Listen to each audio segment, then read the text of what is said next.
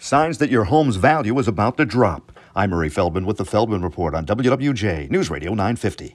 Home values have been skyrocketing over the past couple of years, and now nearly half of homeowners have at least 50% equity in their homes. Times have been good, but are they about to turn around? HomeLight, the real estate technology company, says watch out for these signs. Home prices start to plateau, not fall, but not rising either. There are more risky mortgages on the market. People getting loans who could have trouble making the payments if the economy softens. One sign of that happening is when you hear news reports that more mortgages require mortgage insurance.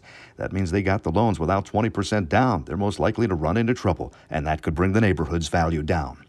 Robert Half says 1 out of 4 workers currently on the job is planning to leave by the end of the year, most of them those under the age of 30. But also high on the list of those who are planning to quit are working parents, technology workers, and people who've been with the same company for the past 2 to 4 years. With the Feldman Report, I'm Murray Feldman, WWJ News Radio 950.